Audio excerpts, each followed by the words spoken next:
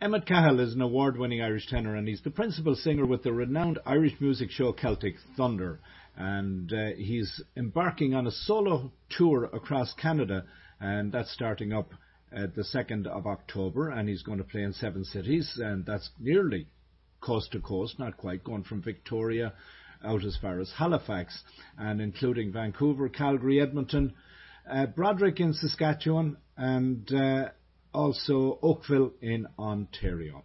And Emmet, I know, was here at the National Arts Centre in Ottawa some years back, where he had aspirations to become an escort for the Rose of Tralee, but his musical career was interfering with that. Emmet, welcome to At Home and Abroad on Irish Radio Canada. Thanks for having me, Austin. Since the last time I saw you, it was down at the back door of the National Arts Centre, and I know you were heartbroken that you couldn't participate in the Rose of Tralee.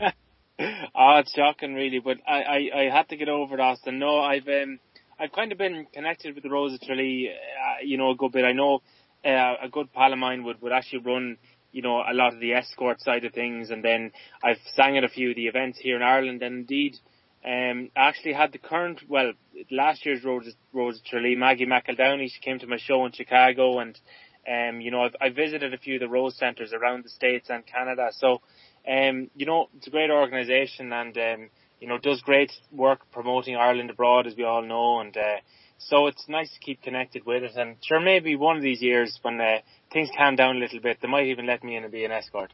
You never know. And you've got a Rose this year just down the road from you. Yes, indeed. The Offaly Rose ended up winning this year. Fabulous girl, and as they all are when they get to that stage, they all have many strings to their bow, and no doubt she'll represent Offaly and very well, so we're delighted. So, Emmet, a little about your musical career, your Celtic Thunder.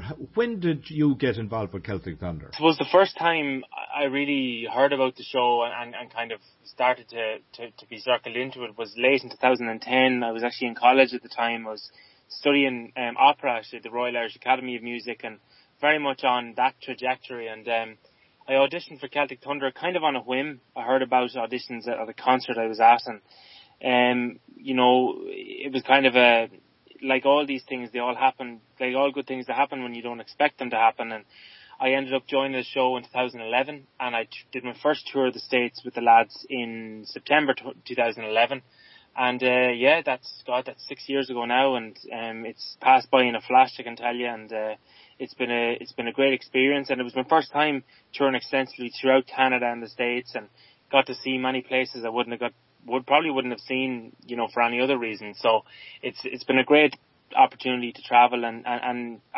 importantly to meet the Irish communities abroad. And of course, one of the things that Celtic Thunder gives you a flexibility to do while you tour with, there's 5 of you, you have that ability to do your own thing when you're not off with the Thunder tour. Exactly, yeah. I mean, Celtic Thunder, with the presence of it on television in the States and Canada, and we tour quite extensively, and it's a big show, it's a big operation, and in many ways, it's given me a kind of a couple of steps up the ladder in terms of developing my own career. I started doing that over 2 years ago now, and this year was a big year. I released my first album, and it was signed with Sony Music in America and Canada, and we did a big release in February and leading up to Paddy's Day, and I got to open the New York St. Patrick's Day Parade and did a few big gigs, and so Celtic Thunder has set a great platform for me to go out and do my solo career, and it's been a couple of years down the line, and this is going to be my first time touring Canada as a solo act, so I'm very excited about that. I know the Canadian fans have been asking me for the last couple of years to come round to doing it, and I'm excited that it's finally happening. So, Emmet, would you say that going out on the solo tour gives you the, let's say, freedom, flexibility, maybe to include some of the songs that you really like that may not be included in a Celtic Thunder repertoire? Yeah, I suppose singing with Celtic Thunder, you have to be conscious. You're very much part of a show, and the producers of the show have their view on how it should be done, and you have to fit into that, and more often than not, you fit in very well because they look at us as singers, as individuals, and also as a group sound. But I'm kind of known as the Irish tenor in Celtic Thunder, but when I do my own thing, it's Emmet Cahill, the Irish tenor, and I would probably my preferred choice of music would be back to the more traditional Irish songs. You know, for example, you know, I'll Take You Home Again, Kathleen, and Irish Eyes Are Smiling, The Parting Glass, an Irish Lullaby, of course, Tura Lura. Everyone knows the chorus of that song. And I kind of wanted to reconnect with those older Irish songs that really have been, you know, an integral part of the Irish communities abroad. And, you know, I play in a lot of Irish centres and places like that. And these songs have been so important to people over the years, and they've been passed on through generations of families, as I'm sure you know, Austin. And so I'm sort of in the business of keeping those songs alive and making them relevant to today's audience. When you talk in terms of some of those older songs, I've noticed that Eleanor McAvoy has just done a compilation or a piece of work relative to Thomas Moore. So There seems to be a great interest in what would have been older Irish music.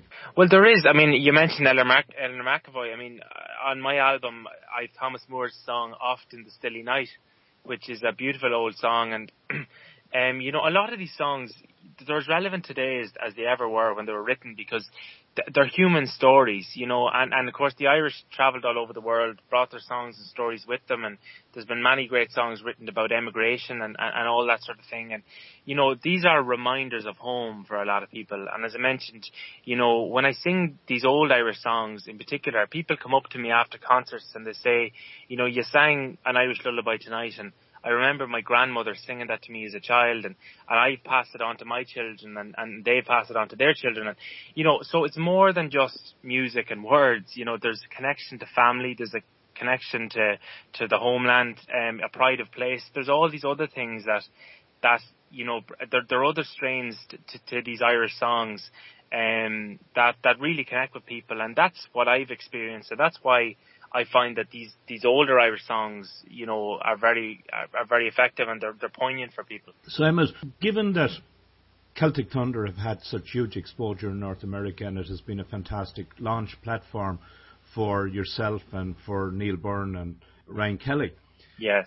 The type of repertoire that you're doing, how do you fare in Ireland when it comes to reaction of an Irish audience? In many ways it's very different, and it might sound like a strange thing to say, but I always joke, you know, when I'm asked, people ask me at home here, well, why don't you gig more in Ireland? And sometimes I joke and I say, well, I'm nearly too Irish for Ireland, in that, you know, in Ireland at the moment the big thing is actually country music, and it's with an American influence on it, and that it's great music, and it gets people out and dancing, and the dance halls are full again in Ireland. I bet you, I never thought you'd be saying that, but you know, it's gone back to tradition, it's gone back to unity, and when I go on tour the States, that's what maybe I bring to the States, is a novelty factor of bringing something across the Atlantic to them, and you know, in Ireland, I mean, I'm doing a show here in Mullingar now on Friday night, and we're doing a concert for the Westmeath Hospice here, and we're doing it in the cathedral, and church music has been a big part of my life. And it's funny, my first Canadian tour now coming up, where all the concerts are in churches, because we find that going into churches, combining Irish music and liturgical music, that you really do get a real sense of community. And of course the Irish community, we're always so connected to religion and to the church, particularly abroad. It was a great way of, I suppose, staying in touch with Irish people in the locality, and it was people came together on a Sunday or a Saturday evening. So you know, there's definitely a crossover there, and you know, I certainly feel very lucky to be able to carry the torch in many ways for a lot of these older Irish songs, and continue bringing them to the audiences all over Canada and the States. Emmet, when you mentioned the dance halls being full, we had Nathan Carter on the show here a few weeks back, because he did a few gigs here in Canada. Yes. And I actually did the interview with Nathan at the Rose of Tralee. Oh, so, right. But, you know, the demographic that are coming out to the dance halls would be the younger demographic. Would you say that your appeal would be to an older age group? Mine probably would be, but sometimes, you know, on the surface you might think that, but it surprise you, you know. I go to I play concerts sometimes, and there's kids there at the age of 5, and they're there with their grandparents, and their grandparents could be 85, and I find that with certainly with the Celtic Thunder fan base that then sort of feeds into my own fan base, it's about family and people, and the family are there and they're all enjoying it for different reasons. And because the songs that I sing, they've been passed on through families. The grandparents have maybe teach it to the grandkids. They're all there, as I said, for a different reason, but they're all connected to the same type of music. And it's brilliant to see that people from the whole family can come and enjoy the concert. And it's not often that you think of a musical act or a band or whatever that you'd bring your parents and your grandparents too with you, So no more than Nathan doing his thing with country music and the Irish influence on it, you see that as well. Live music has really become popular again for younger people. Nightclubs and all that sort of stuff. I mean, that was maybe, that was kind of more prevalent maybe 10, 15 years ago. But I think people want the real thing now. They want the real musical experience. And that's, that can only be good for people like myself trying to carry on a tradition of Irish music and live performance. Indeed. Well, let's remind everyone of the dates again, because you arrive on October 2nd and you're out in Victoria, BC. And I'm looking at it, and you hardly touch down because it's not too bad on the 3rd, you're into Vancouver, it's not that far. Then over to Calgary on the 4th, Edmonton on the 5th, Broderick, Saskatchewan on the 6th. Thanks. Oakville on the 7th, Halifax on the 8th. You'll be ready for a rest. Well, I'll tell you where I am on the 9th. I'm in Dublin rehearsing with Celtic Thunder.